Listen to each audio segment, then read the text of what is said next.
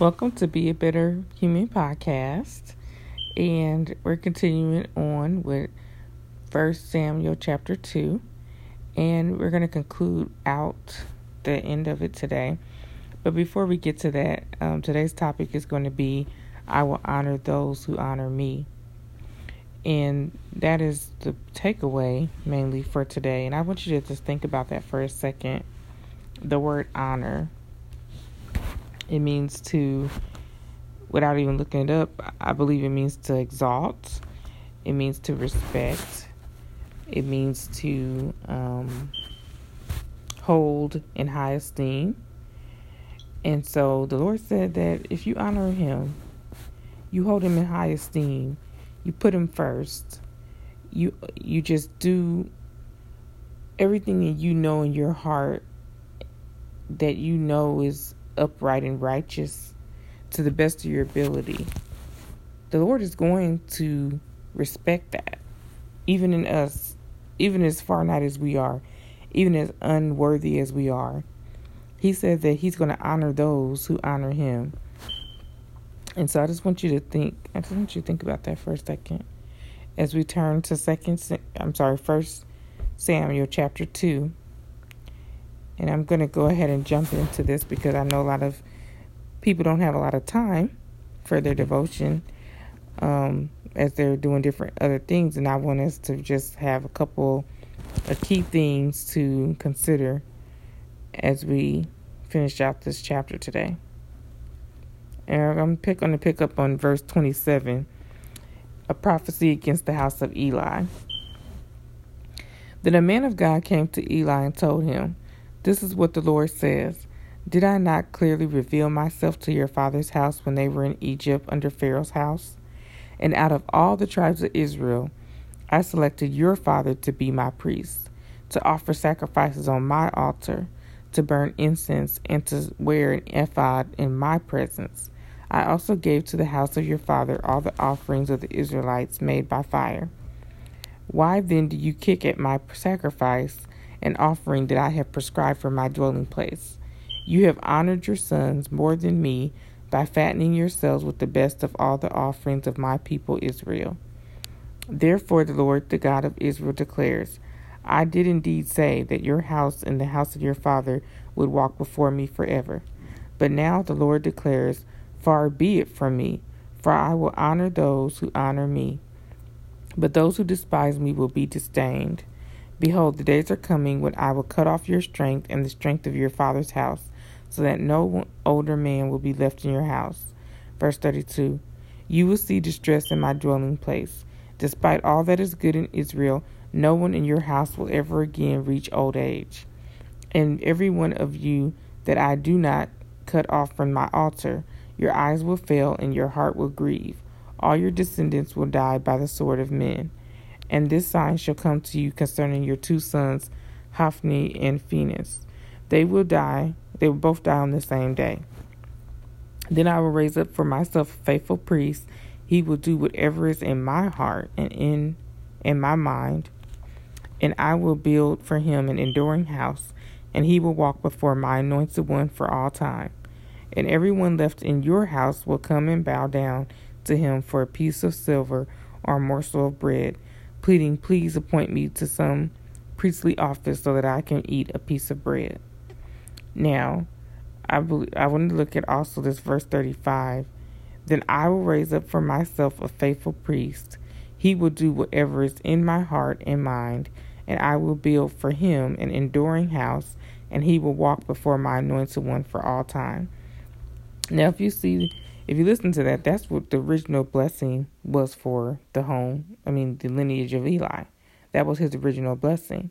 But because he didn't allow, I'll put it this way, he didn't correct his sons when they were walking disorderly, now he has brought a curse onto the remaining descendants of his bloodline because he didn't honor the Lord. He made these children of his more important. His relationship with them became an idol to the point where he couldn't correct these boys.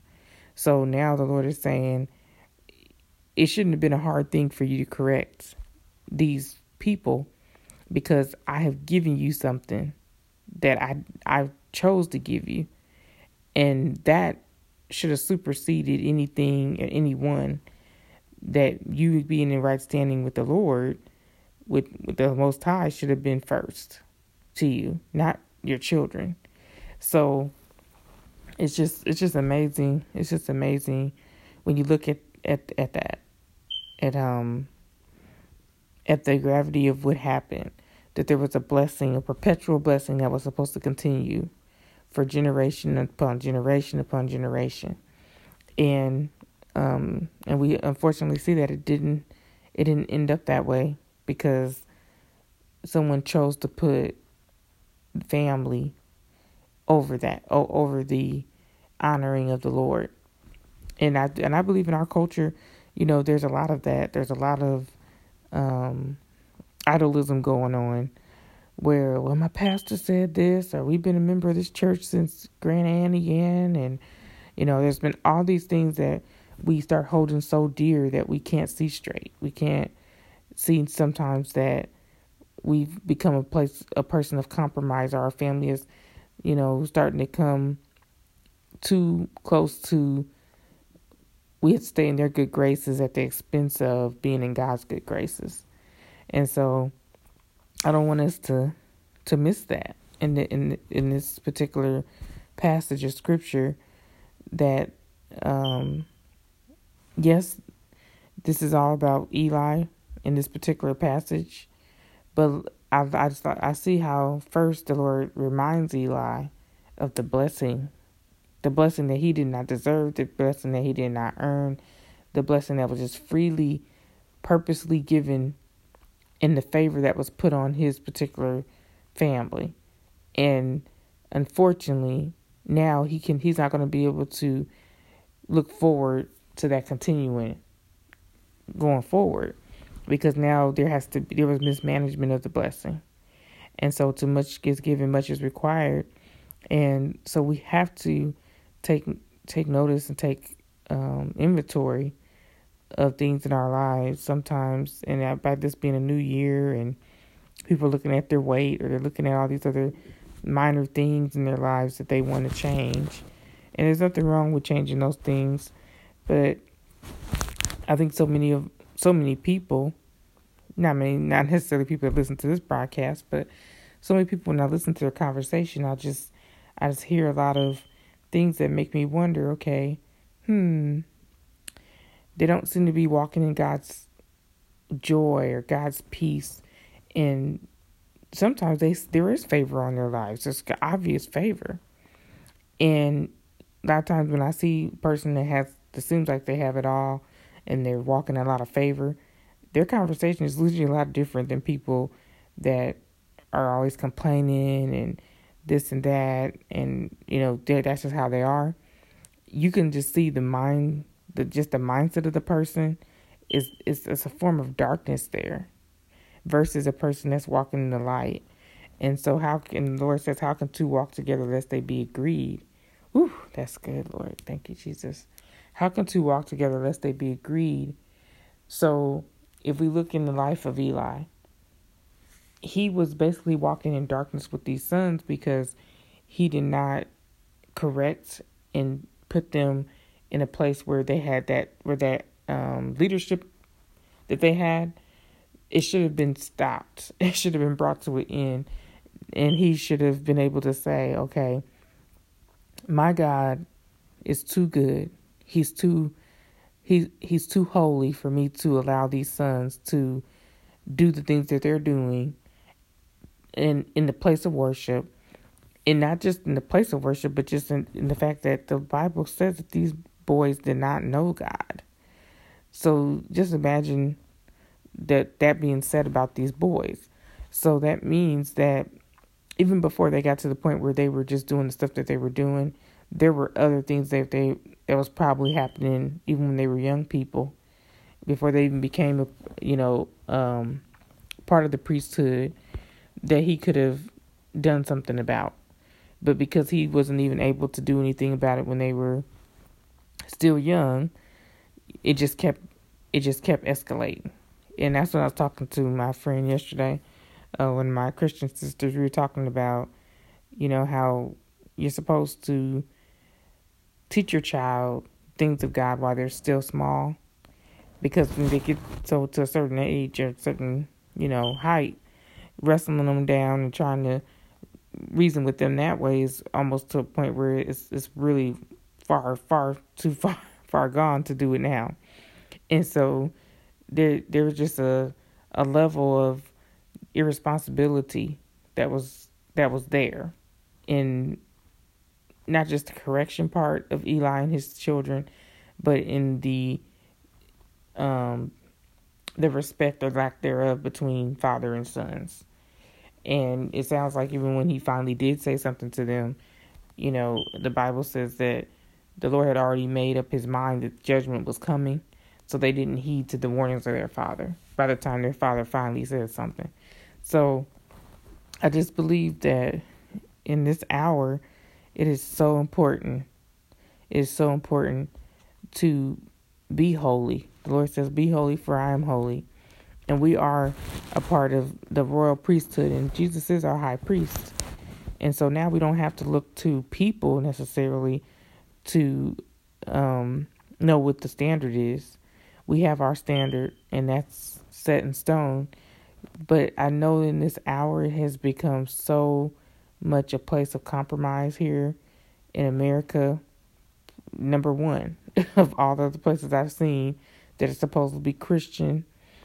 It's just so much confusion and doctrines of demons that are just really flooding the churches and letting people have these false feelings of the Lord's just going to accept, the Lord's just going to love, the Lord's not going to judge obvious sin in people's lives, and these just say that prayer, the confession prayer, and everything's good. And I just think that there's just so much of that happening. So we have to be on guard, and we have to take that inventory every now and then and just say, oh, wow, Lord, I want to honor you. I want to honor you in everything that I do.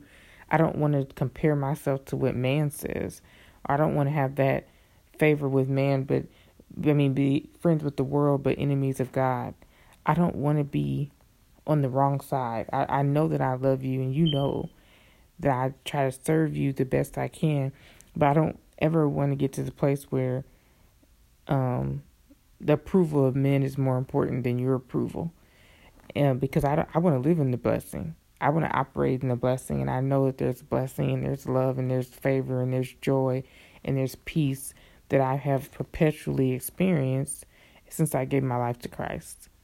And I wanted to be there for my children, and I wanted to be there for their children.